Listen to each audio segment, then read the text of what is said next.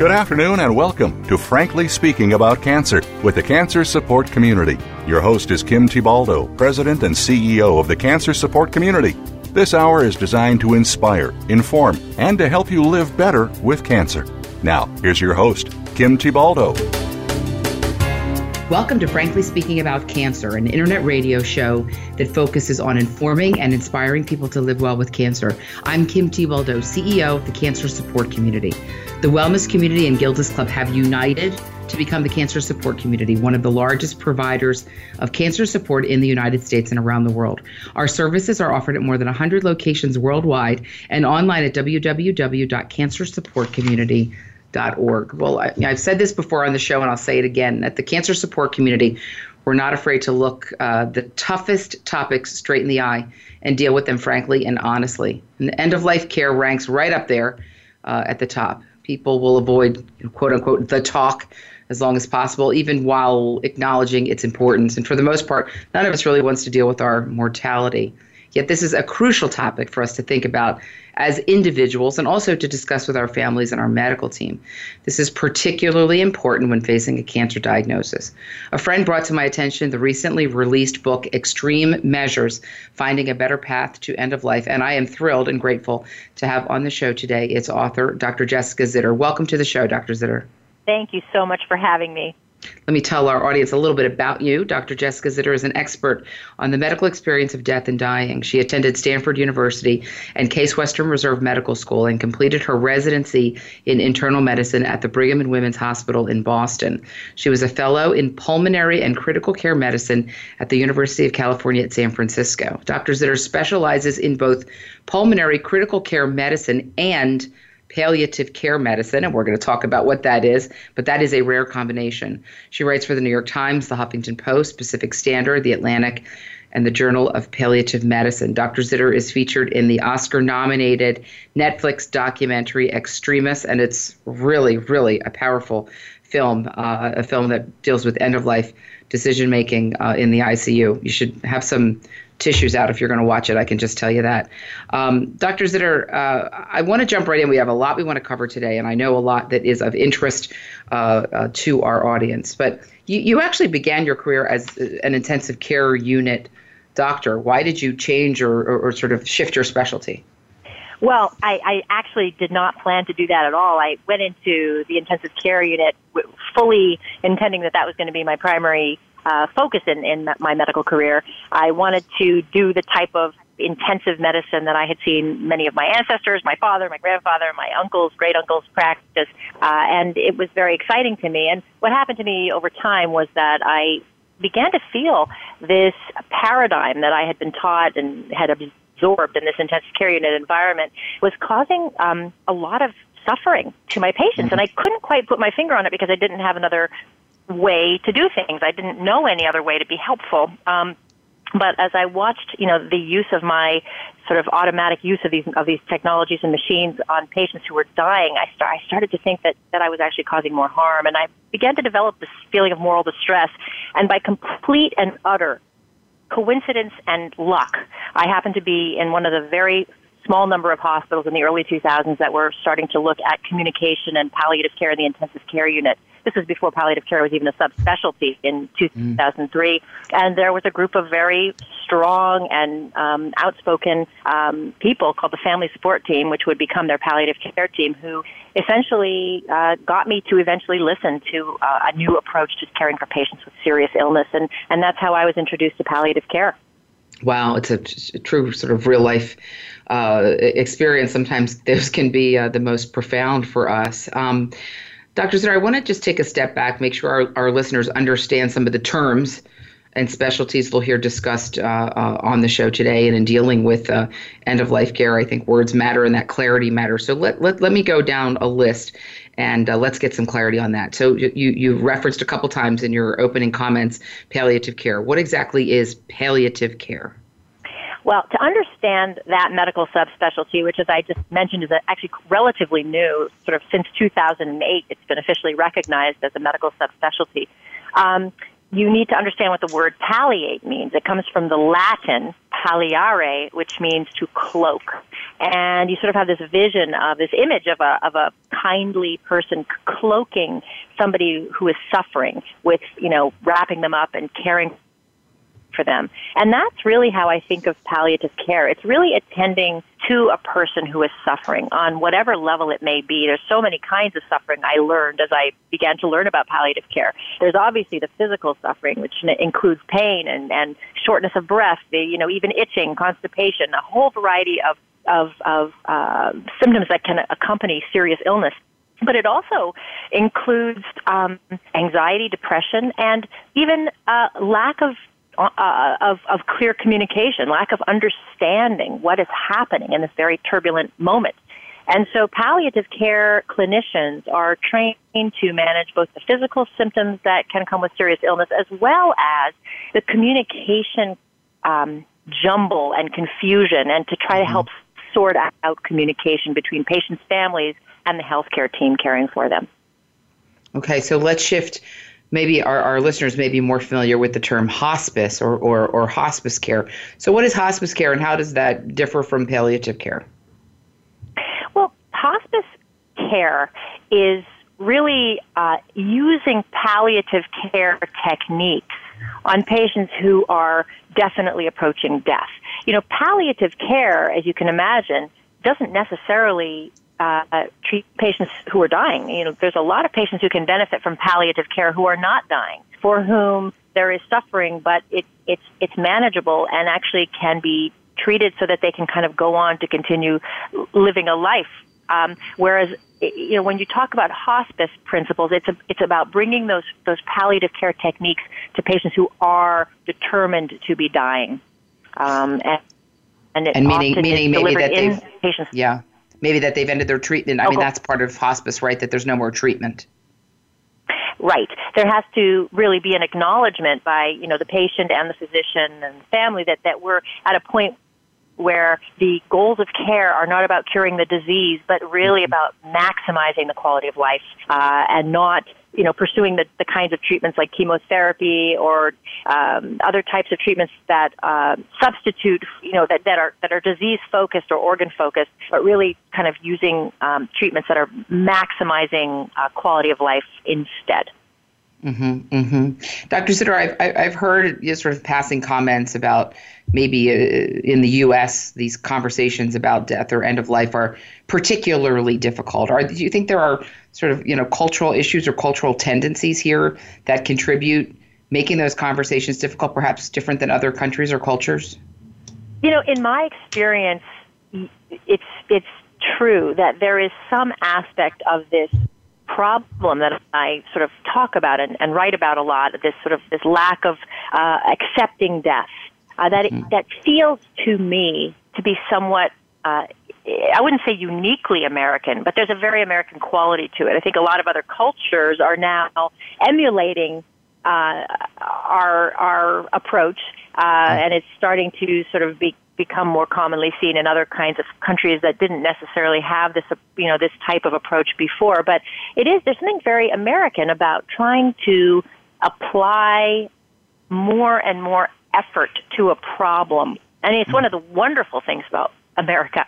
Apply maximal effort to try to deal with a problem. And so, as since the 1940s and 50s, we've had emerging intricate subspecialties and treatments and technologies that really can start to target in to enhance organ function. We've just taken those things, expanded upon them, built more of them, and start to apply them to any problem that emerges, even when it's a patient who's dying. And so we're using them indiscriminately on everybody. And I think that it's one of the beautiful things about America, that we always try to find solutions and put our best effort towards things. But I also think that in this particular area, it can cause, it can be illogical, honestly, and cause a lot of suffering that's not necessary.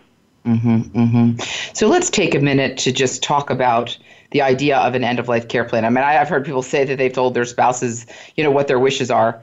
I've told them, they know that, but I'm thinking that maybe those conversations have not been as detailed as they should be, and perhaps not necessarily documented. So just take a moment to walk us through what a good end-of-life care plan looks like.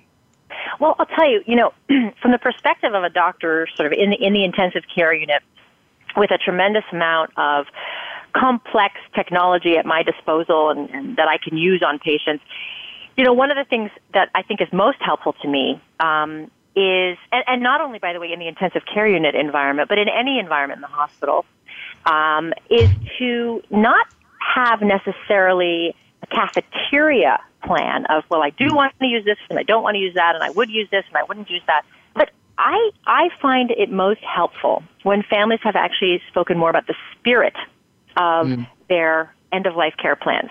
Not to say, by the way, that you don't document things, and we'll talk about that in a second. Yeah. But I really think it's important for families to have started talking about the topic of the spirit, not about how they want their end of life to be, but about how they want to be living all the way until the end. Who are they? What is most important to them about life? Is it critically important that they be fully in control physically of all of their physical, their body? For some people, one of my friends told me her father, who she said he's a tough old Italian man, he once said to her, if I can't wipe my own behind, I don't want to live. I don't want you to do heroic things to keep my body alive. And, for another person, maybe even me, I would actually feel that I could live with physical incapacity if I had mental capabilities, emotional capabilities, ability to interact with my family. And these kinds of bigger, higher level philosophical ideas about how you want to live are very, very important, because if you come to a doctor and you say, look, this is my father, I know he's not able to talk to us right now, but one thing I know about him is that he would fight to the death, he would want you to fight to the death if you could restore him to whatever, thus and such quality of life, these capabilities. But if there's not a chance that he will be able to, for example, wipe his own behind, I want you to tell me now, because at that point I know he would not want you to keep him on these machines. And those kinds of directives are really important, and those don't come down in the form of a checkbox or a list of things that you do and don't want. They're more philosophical conceptual, and but existential. Yeah. Dr. Zitter, we're gonna head into our first commercial break here. This is Frankly Speaking About Cancer. We are having a conversation with Dr. Jessica Zitter about her new book called Extreme Measures: Finding a Better Path to End of Life. We know these can be very difficult and challenging conversations, and not necessarily the first conversation on your list that you want to have with your family. But we also know, and we'll hear from Dr. Zitter about some of the challenges in not having these conversations and the challenges that families face by not doing so. This is Frankly Speaking About Cancer. I'm Kim Thiboldeaux. We're going to take a quick break. Don't go away. We will be right back.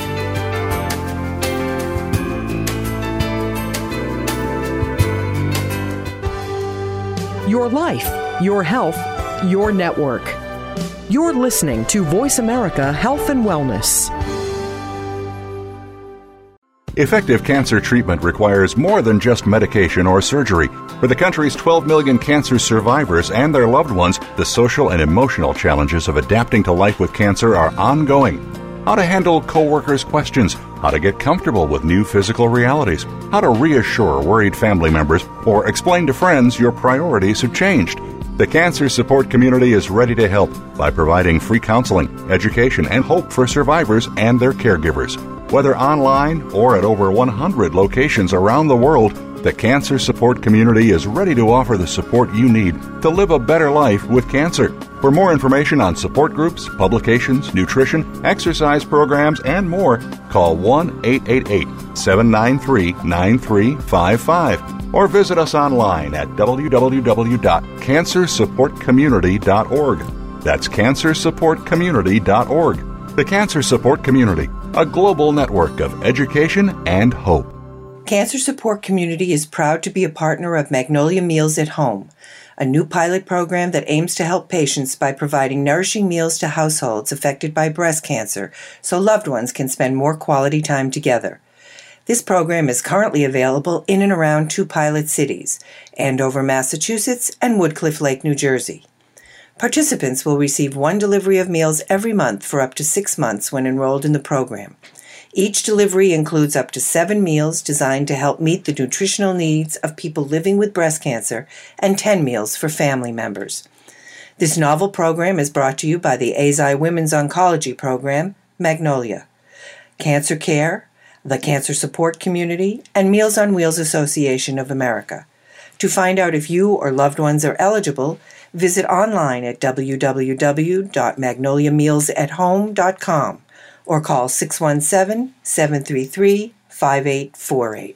Your life, your health, your network. This is Voice America Health and Wellness.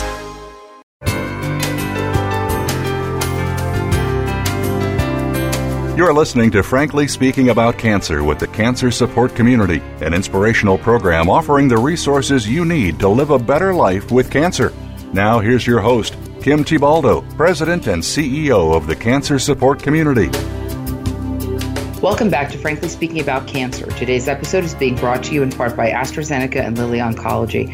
I'm Kim Thiboldeaux, and with us today is Dr. Jessica Zitter, author of the recently released book, Extreme Measures, Finding a Better Path to End of Life. Dr. Zitter specializes in both pulmonary critical care medicine and palliative care medicine, which is a rare combination. She writes for the New York Times, the Huffington Post, Pacific Standard, The Atlantic, and the Journal of Palliative Medicine. So, Dr. Zitter, I want to talk a little bit about the book, and congratulations. It's well done and really beautifully written. Have you always been a writer? Have you had sort of literary aspirations? Because there's some parts of it that are really very descriptive and detailed and really beautifully written. Thank you so much for saying that. I've always written, even I remember my 13-year-old journal when we went to Europe as a family, and it was always sort of personal, journaling and processing of things that were happening in my life. And, that didn't stop when I went into medical school and started being confronted with really, profound suffering and a lot of just my own emotional experience. And it was only really when I started to realize that I had a message that I wanted others to hear, that I needed others to hear, that others needed to hear, that I started to write really for other people. I've always loved to write. I've always written poetry, but this was a moment where I started to say, wait a minute. And this was really only a few years ago when this topic my palliative care training started to really bloom, and I started to see that there was this other way of doing things that didn't in any way disparage the ICU or put it down, but that was a way to enhance my ICU practice. And I just felt, number one, that I wanted to share it and to talk about the hopefulness of it, and number two, that I didn't see it happening enough, that we were talking about these personal challenges and how difficult this was, and I felt that I needed to sort of share my experience and how difficult it was. Yeah. You really, in the book, take the reader into the hospital room with you. You write it in very vivid and sometimes graphic detail. If it's okay, I'm just going to read a particular quote that caught my attention. You write, quote, "Bone grinds against bone under my palms. One more strong push and I will crush him. I envision my hands breaking into his chest cavity, swamped in blood and tissue." And then later you write, quote, "The 8 minutes crawl by, the patient's chest clicking like the hand of an old clock." It's powerful. It's graphic. It's again, you pull the reader right in there with you. Did you ever worry that it might be too much for the reader? Why was this level of detail important to you in this writing? Yeah, I do worry. I still worry that there are going to be some people who are put off by it, who might turn away from the conversation because it's disturbing. I mean, it is disturbing. This was disturbing to me. That's why it has stuck with me all these many years later. But I think that so much of the problem that we find ourselves in right now, is that we aren't talking about these issues, these realities. And doctors aren't talking to patients and families about the realities of what can happen. And if we go down this path, these are the potential scenarios that might happen to you with decubitus ulcers and coming in and out of the ICU, back and forth to a ventilator facility. People have no idea of the reality of what happens. And so people get sent off along this path without really being informed on a deep level. And I think that has gotten us into a lot of trouble. And that is part of what I'm trying to correct by really saying it like I remember it and like I've seen it and telling people the truth.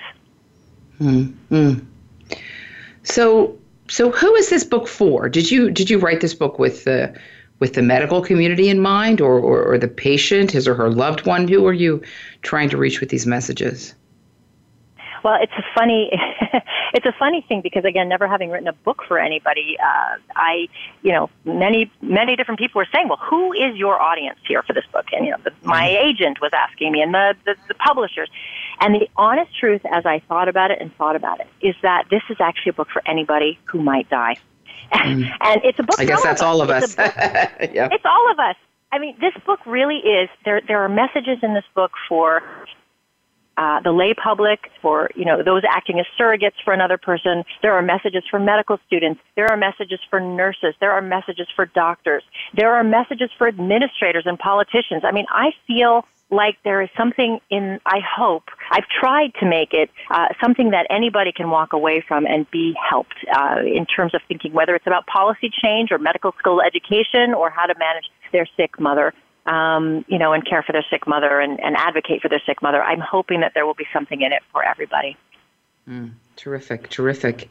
I know that in the book, in addition to presenting case studies, you explain, in some senses, how we wound up where we are, with some of our deficits in this conversation around end-of-life care. For example, you tell us about the origins of the ICU.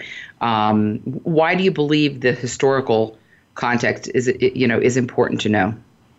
I think, it's a fascinating history, actually, when you look at it. First of all, it's just interesting from an interest's sake, just the rapidity, the rise of this it's like the bionic man, this rise of technology that happened so quickly from the mid-20th century to the present time. And and you can imagine now the exponential development of new drugs and technologies, even in the past year. Some of the stuff that's come out really, literally since 2015 in terms of targeted technologies for cancer. It's striking. And it really, it reminds us of the spirit of the human spirit of drive to solve problems, and particularly, as I mentioned, this American drive to solve problems, that we are just it's wonderful. And it also shows us how toxic and how dangerous and how much danger we can get ourselves into so quickly. And I think, I hope that by people seeing this ramping up of this rise in dependence and celebration of technology in such a short period of time, that almost sort of out of our control, that they'll understand, more about how we've gotten into this situation and how much it's going to take to unhook ourselves from it as well in terms of our thinking. Yeah. I want to read another short passage from the book where you recall a childhood event when you were in the hospital getting stitches. It reads, quote, "But looking back so many years later, the terror of being on the side of the needle is still palpable. Even though it all turned out fine, I remember the loneliness as I sat in the cold chair under bright lights. I remember bracing for pain, the needle glinting in my uncle's gloved hand. I remember the silence, the expectation that I would play my part without complaining, without questioning. I remember the powerlessness and the distance." So, boy, that's an early experience that really, did that stay with you, or did it come back years later, as you were sort of more focused on this work? Tell us about that. Why did you include that in the book? That moment, among many others, is a moment that just really comes back to me all the time. And even if it doesn't automatically come back to me, I bring it back consciously when I'm caring for my patients, because I'll never forget that feeling, that terror that I felt in that moment, and this feeling of needing to wanting to please my doctor. It happened to be my great uncle and my father who was standing there, and wanting to be brave and to be, compliant and to do what I needed to do to get better. And also the coldness, this sort of sense that you just need to do this. And it was terror inducing for me. And when I have a patient in whom I am getting ready to put some large catheter or do some, treatment, and they're sitting with terror and not knowing what is to become of the rest of their lives and their disease, and also what's going to happen during this procedure, that moment and other moments like that, if they don't come back on their own, I try to bring them back just to remind myself and to bring back the compassion that I want to be feeling for all of my patients. And that's so trained out of us because we have to you can't feel those moments all the time because otherwise you'll go crazy and you'll feel, powerless to do what you need to do. But you have to have some element of it in order to be, I think, a compassionate doctor, and it's a tough balance. And so in some ways that moment becomes a touchstone for you. It becomes a sort of an honesty check in terms of how you're interacting with patients today. Right. It's a sort of a do unto others moment of, wow, remember when you were sitting in that chair yourself, how would you want, what would you want someone to do for you in a moment like that? And it's almost a moral guide, and it keeps me honest. It keeps me where I want to be. Yeah. I'm getting close to the end of our segment here. I'm just going to quickly read another passage, and we'll see if we have time to talk about it, or maybe we'll do so on the other side of the break. Again, a passage from your book, a quote, "It was Thanksgiving Day, and there was only a skeleton staff present. My grandmother's urine bag was empty, and the blood pressure cuff in the room didn't register pressure. My worst fears were confirmed. She was in septic shock and dying. None of the surgical residents was answering his or her pager, so I commandeered the floor nurse. My grandmother needed fluid, I told her, a lot of fluid, or she would surely die. I managed to convince her, and then I paged the attending physician myself, explaining the urgent situation. My grandmother was prepped and draped in the operating room within 30 minutes. A 4-hour surgery ensued. She went on to live another 10 years. I've got about a minute till our break, but tell me about that quote." Well, that was my first grandmother, my mother's mother, who had a terrible, terrible cancer and ended up having it resected and was actually going to do pretty well, except for the fact that the anastomosis split open, and she ended up getting very septic and almost dying. And I was a resident, and this action here that I told you about saved her life. It was very easy for me, relatively easy for me to scramble this entire operating room staff on the Thanksgiving. It was Canadian Thanksgiving. There was a completely empty hospital. But many years later, when my other grandmother started to die in hospice and was needing morphine for tremendous shortness of breath, and I was a palliative care doctor at that point and trying to get morphine for her, and I was unable to do it because I was being looked at as an uncaring granddaughter, and it was easier for me to scramble an operating room team as a resident, a young resident, than it was for me to get morphine for my grandmother. She was dying in hospice many years later. Wow. Two very, very powerful experiences. This is Frankly Speaking About Cancer. We've got a lot more to talk about with Dr. Zitter. Don't go away. We'll be right back.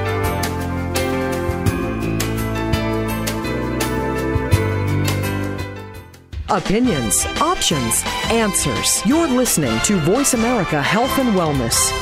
Hi, I'm Nick Nicolaides, President and CEO of Morphotek, and we're delighted to be a sponsor of Cancer Support Community's Frankly Speaking About Cancer series. Morphotek and its parent company, Eisai, are committed to human health care, and we recognize that patients and their families are the most important participants in the healthcare process. We salute our global advocacy partners who are devoted to improving the lives of people touched by cancer every day. Cancer. It's a lonely word. Terms I don't understand. Choices I never thought I'd have to make. But there is hope and help. Support from cancer survivors. Links to research and clinical trials. Help with finances and access to care. All behind you at Breakaway from Cancer, created by Amgen to empower cancer patients. The Cancer Support Community is proud to be a partner of Breakaway from Cancer. Opinions, options, answers. Voice America Health and Wellness.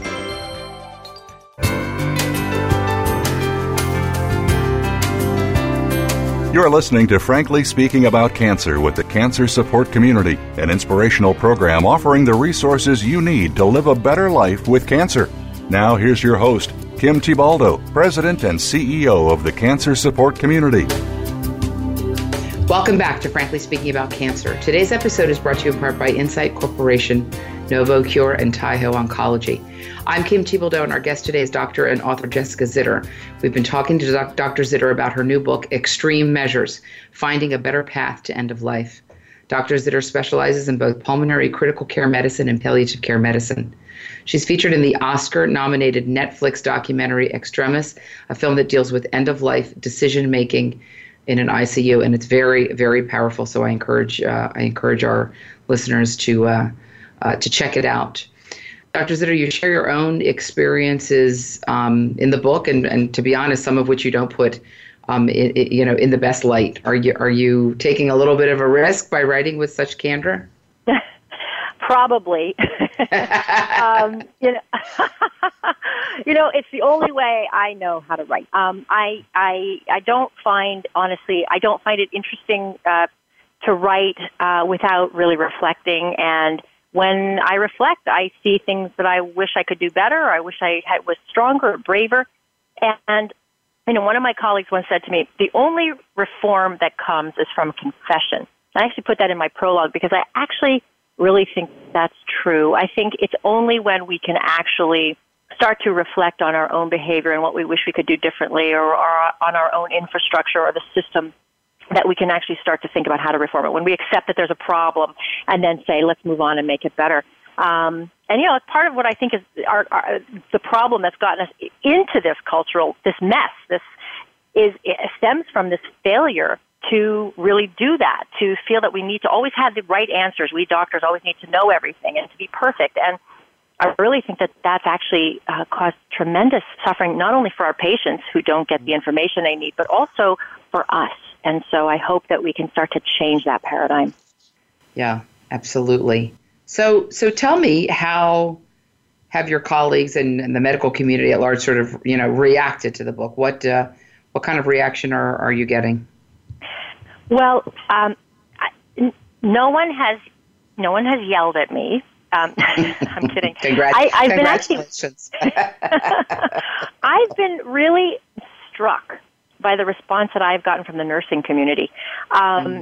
Really, it's so interesting. I mean, many of my colleagues have been very supportive and wonderful, but I've really been amazed by how nurses have found this to be helpful.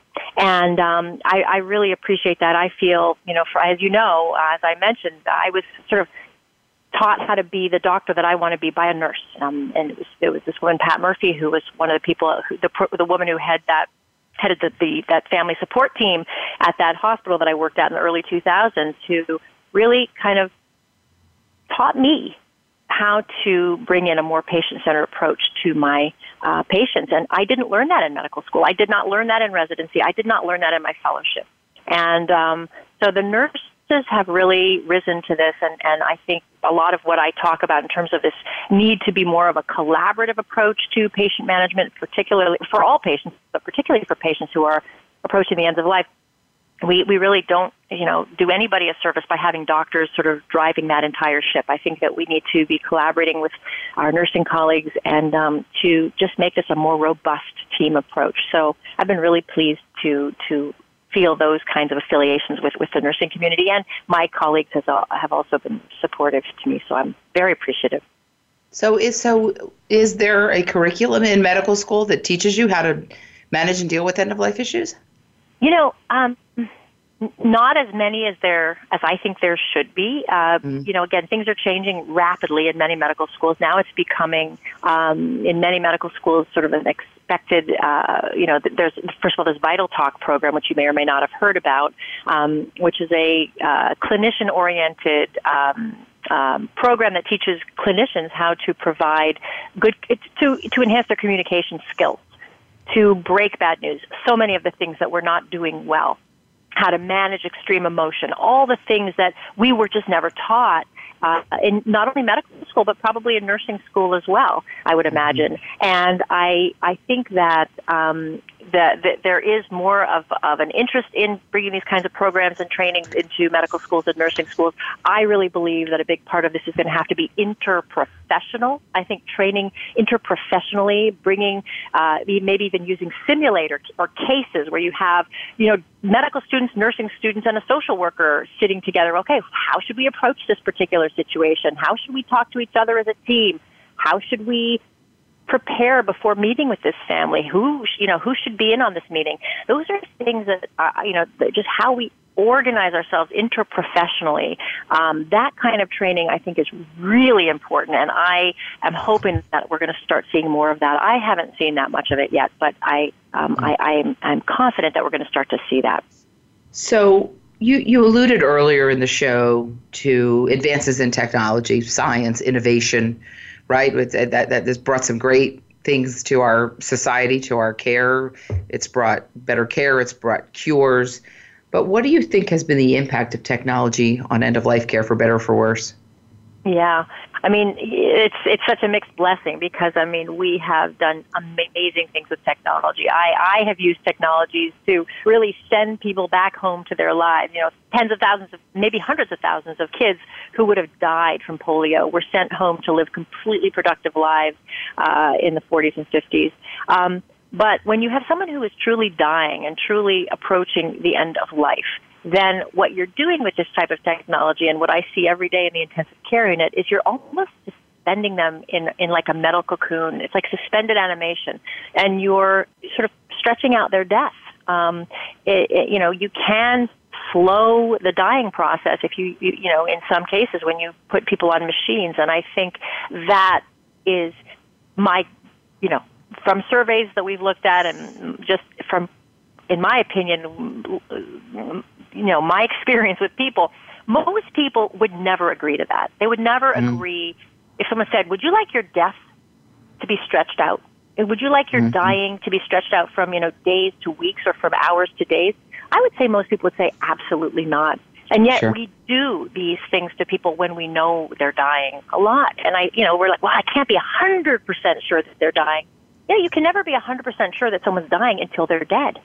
And so if we stand behind that, we're just going to keep taking dying patients where our gut feeling is we know they're dying and putting them on these machines when we would never want that for ourselves. Yeah, I heard one speaker say, and I thought this was pretty powerful, that we're much better at delaying death than we are at extending life. That's a very interesting quote. Yeah, that's good. Yeah. I would agree with that. Dr. Zitter, we've got a few minutes to our next break, but I just want to go through quickly some interesting statistics that we came across in some of our research, and I just want to get your insights. So, number one, is this statistic correct that 50% of patients die in pain?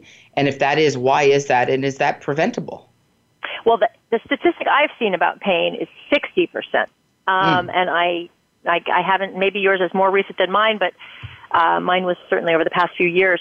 There are many, many, many reasons why I think that might be true.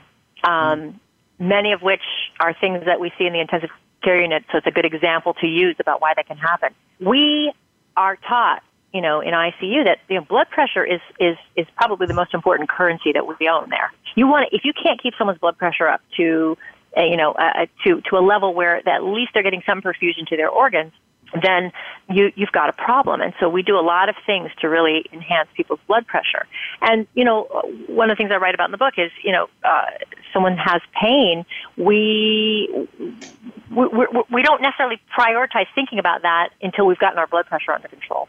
So it's very hard, you're taught to triage in a way. And blood pressure, kind of is the most important one. And so there's one reason why pain may not be attended to as carefully as we would like. Certainly there's going to be some pain medication, but I have had, many patients who I feel like I'm really not adequately attending to what must be going on in this person's mind and body right now, based on the not only the pain, the physical pain, but the fear and because I'm attending to this blood pressure thing. So that's one reason. Another reason is, when patients are getting sick and starting to die, they can't really communicate with us. And so if we're not seeing visual images of pain, a person's not wincing or screaming or doing something, we may not necessarily think about pain. We may not even sort of think about treating it if it's not right in front of our faces. And that, of course, is an issue in the intensive care unit where patients really cannot speak with us. And so, again, I will tell you that that's getting better and better. I mean, over the past several years, I have watched my residents and medical students, be much more attentive to pain and sort of preempt it and think about it. But when I was a resident, when I was a young attending, it was just not. I feel terrible saying it, but it wasn't the level of priority that it should have been. Yeah.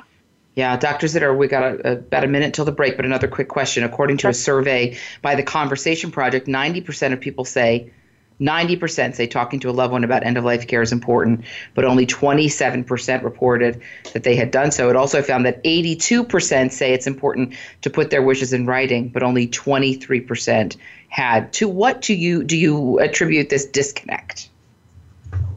Being human. Fair enough. In the book, I write, there's a section called My Own Procrastination. I believe that's the title of it. And it's really about my personal inability to write down an advance directive. When my husband and I were trying to get this done, it took me years. I'm really ashamed to say that. Years to get this thing turned in. I would take it with me on all of my trips across the country, and I'd always bring my little thing with me. I'm going to do it on this trip.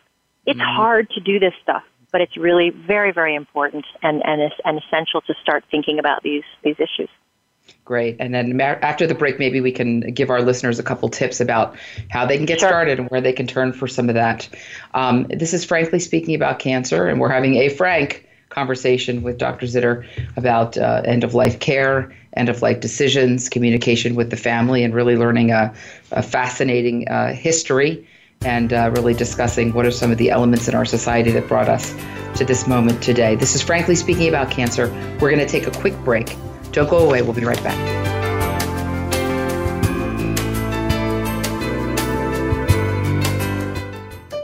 Opinions, options, answers. You're listening to Voice America Health and Wellness. Effective cancer treatment requires more than just medication or surgery. For the country's 12 million cancer survivors and their loved ones, the social and emotional challenges of adapting to life with cancer are ongoing. How to handle coworkers' questions, how to get comfortable with new physical realities, how to reassure worried family members, or explain to friends your priorities have changed. The Cancer Support Community is ready to help by providing free counseling, education, and hope for survivors and their caregivers. Whether online or at over 100 locations around the world, the Cancer Support Community is ready to offer the support you need to live a better life with cancer. For more information on support groups, publications, nutrition, exercise programs, and more, call 1-888-793-9355 or visit us online at www.cancersupportcommunity.org. That's cancersupportcommunity.org. The Cancer Support Community, a global network of education and hope. Cancer Support Community is proud to be a partner of Magnolia Meals at Home, a new pilot program that aims to help patients by providing nourishing meals to households affected by breast cancer so loved ones can spend more quality time together. This program is currently available in and around 2 pilot cities, Andover, Massachusetts, and Woodcliff Lake, New Jersey. Participants will receive 1 delivery of meals every month for up to 6 months when enrolled in the program. Each delivery includes up to 7 meals designed to help meet the nutritional needs of people living with breast cancer and 10 meals for family members. This novel program is brought to you by the AZI Women's Oncology Program, Magnolia, Cancer Care, the Cancer Support Community, and Meals on Wheels Association of America. To find out if you or loved ones are eligible, visit online at www.magnoliamealsathome.com or call 617-733-5848. People living with breast cancer often find it difficult to ask for help, and many of the people in their lives want to help but don't know how. During National Breast Cancer Awareness Month, Cancer Support Community is proud to support Meal Trains sponsored by Magnolia, which utilizes mealtrain.com, a free shared online calendar to streamline the process of giving and receiving meals for families coping with breast cancer. Help us reach our goal of 1,000 new breast cancer-specific meal trains this October. To learn more, visit mealtrain.com/MMT and enter the code MagnoliaB, or visit us at cancersupportcommunity.org. Opinions, options, answers. Voice America Health and Wellness.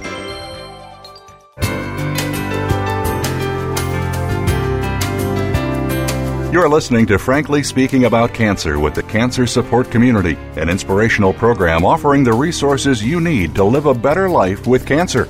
Now here's your host, Kim Thiboldeaux, President and CEO of the Cancer Support Community. You're listening to Frankly Speaking About Cancer. Today's episode is brought to you in part by Bristol Myers Squibb, Celgene Corporation, EMD Serono, and Takeda Oncology. I'm Kim Thiboldeaux. We've been having a great conversation today with Dr. Jessica Zitter. Dr. Zitter is an expert on the medical experience of death and dying. Dr. Zitter, we've got a few more moments together, and so I want to make sure I prioritize really some good concrete tips for our listeners to get these conversations started. And I appreciate your frankness in our last segment about, this is your area of expertise, but it really took you quite a bit of time, even yourself, to put these documents in place. Somebody's listening today. They're saying, you know what, I think this is important. I'm going to make this a priority. Where do they get started? Well, there are several different things to do. The first thing is to really, part of it also depends on where you are in terms of your own life. If you're a relatively healthy person who doesn't have any major health issues and you're kind of 40s, 50s, 60s, even earlier, you might want to think about starting to have conversations with your family about your priorities and preferences, like we alluded to in the beginning of our talk. What's important to you. There are things that you can play like Go Wish, which is a wonderful card game that really helps you to elicit those values that are most important to you and helps you play the game with those that you love, and so you can kind of guess things and think about things and predict things for each other, and that really helps it to stick. So having that robust conversation within your family is very, very important. And I think along with that goes beginning, to think about who it is that you would want to have speak for you if you could not speak for yourself. So even if, God forbid, you're 40 years old and you get hit by a car, there should be someone that you have, that you feel confident will be able to make decisions that will go along with what those preferences and values are that you have. And so that would be done in the form of an advance directive. Advance directives are really twofold. There's two parts to them. The first part is essentially choosing a surrogate. Who is that person, number one, who you can count on to really channel you as a person when they're making decisions if you cannot speak for yourself? And number two, and that person, again, should be not only the person you can count on, but they should also have that knowledge that we've just been talking about that, you can get from things like the conversations in Go Wish. So that advance directive, I think, is a very important first step. So those are very, very important things to do. You might want to even revisit those, on a yearly basis. I have a friend, Dr. Dawn Gross, who does this every year on her wedding anniversary with her husband. They've been doing it for many, many years. They play Go Wish, and they just recalibrate and, think about if anything's changed and kind of just keep delving into these questions. So those are things I think are important. Recheck your advance directive. Probably every year is a good idea if you can, and figure out if there's somebody different that you'd prefer to have as your surrogate. Then if, you're in a situation where you do have more serious illness, you've got a disease of the lungs, COPD, emphysema, or you've got congestive heart failure, and you're starting to, you have a serious illness, then there's other things you can do that I think are very, very important, in addition to the things I've just discussed. You want to really be getting honest information from your doctor about your illness, about the trajectory of your illness. How are things doing? Are they changing? Is there any worsening at all? Or does it seem stable? And acknowledging with your doctor that you understand this this is a life-limiting illness, and hopefully you'll still have years, but you may not, and that you are wanting to open up an honest dialogue with your healthcare team, hopefully in this outpatient setting early on, thinking about, well, what happens when my heart failure gets serious enough that I might end up getting put on a breathing machine? Doc, can you tell me what are the pros? What are the cons? What's the likelihood that I would come off? What if we put me on the breathing machine and I didn't come off? These are all conversations that I think are very important to have early on in the existence of a serious diagnosis like kidney failure, heart failure, lung lung diseases, whatever. Even though you expect to live many, many years longer, start that conversation with your healthcare team. I guess those would be the things I would say. There's one more piece, which is people say, what's a POLST form? And I'm sure that some of your readers or listeners have heard about POLST, P-O-L-S-T. That stands for Physician Order for Life-Sustaining Treatment. Most states honor these. And they are forms that are essentially signed by a doctor. So it's an official doctor's order. So nobody can, legally go against that, an EMT or an ER doctor or anybody else. If you have signed a POLST form saying, do not do this type of life-sustaining treatment, and there's several different ones listed on this form, then they are obligated to provide other types of treatment, maybe treatment for comfort or whatever, but not to use whatever is listed on that form that you would not want to have. If you do want those types of treatments, quite frankly, you don't really need to fill out a POLST because that happens by default anyways. But if you do not want them, if you've decided that's not for you, then you should fill out a POLST form and have it signed by your doctor. So just quickly, Dr. Zitter, so both an advance directive and a POLST form, where do folks get these documents? You can actually get them online. They're state-specific. So if you live in Arkansas, you want to get an Arkansas-specific advance directive or an Arkansas-specific POLST form. And most of this stuff is online. There's other websites like prepareforyourcare.org, which is a wonderful website for creating. It walks you through all the different steps to think about an advance directive. Shows you films of people talking and considering different alternatives, and is a really nice media, invested approach to sort of learning more about these issues, and helps you at the end create this advance directive type document. But there's many different resources, and I think that there's lots of places to get started if you just go online. Terrific. Because I know folks are, again, if they're listening and they're motivated to act and they're motivated to research and explore some of these issues at a deeper level, we certainly want to encourage them to do that. And again, just quickly, you don't need to go to a lawyer to do these things. You don't have to spend money. You don't have to hire a lawyer to do these, correct? That's right. For the advance directive, you do want to get it signed by two people, and I believe, and I'm embarrassed to say I should know this, but I think you might need to get it notarized. Is that, Kim, do you know? I should know this. I think it also depends on the state. I think in some instances you can just have a witness, but in some states you do have to have it notarized. So again, a good tip for folks to take a look in your state if you're putting together an advance directive. Just check and double check and see if you have to have that notarized. So again, good tips for folks, and you can expect more from us on this topic because we want to be helpful to folks and encourage these conversations. Dr. Zitter, I want to thank you so much for coming on the show today and talking about your new book. The book is called Extreme Measures: Finding a Better Path to End of Life. I really highly recommend that folks check it out. It's a terrific book, and we appreciate you sharing your thoughts and insights and recommendations about end-of-life care. It's been just a wonderful and very helpful conversation. And again, I think maybe just the tip of the iceberg, and hopefully, Dr. Zitter, you'll come back onto the show and we can talk more about these topics. It's wonderful. That would be great.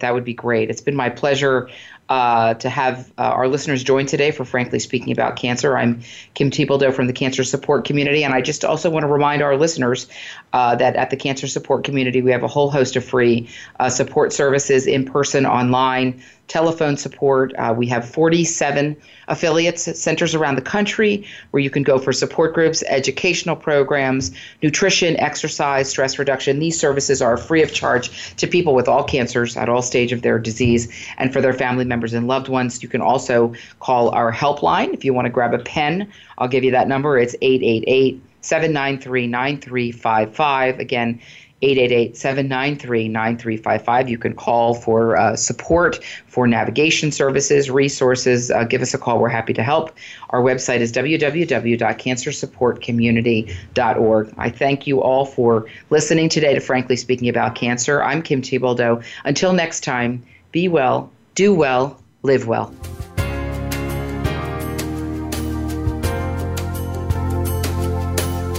Thank you for joining us for Frankly Speaking About Cancer with your host, Kim Tibaldo. We're here for you every Tuesday afternoon at 1 p.m. Pacific Time and 4 p.m. Eastern Time on the Voice America Health and Wellness Network. In the meantime, stay connected online at cancersupportcommunity.org. That's cancersupportcommunity.org.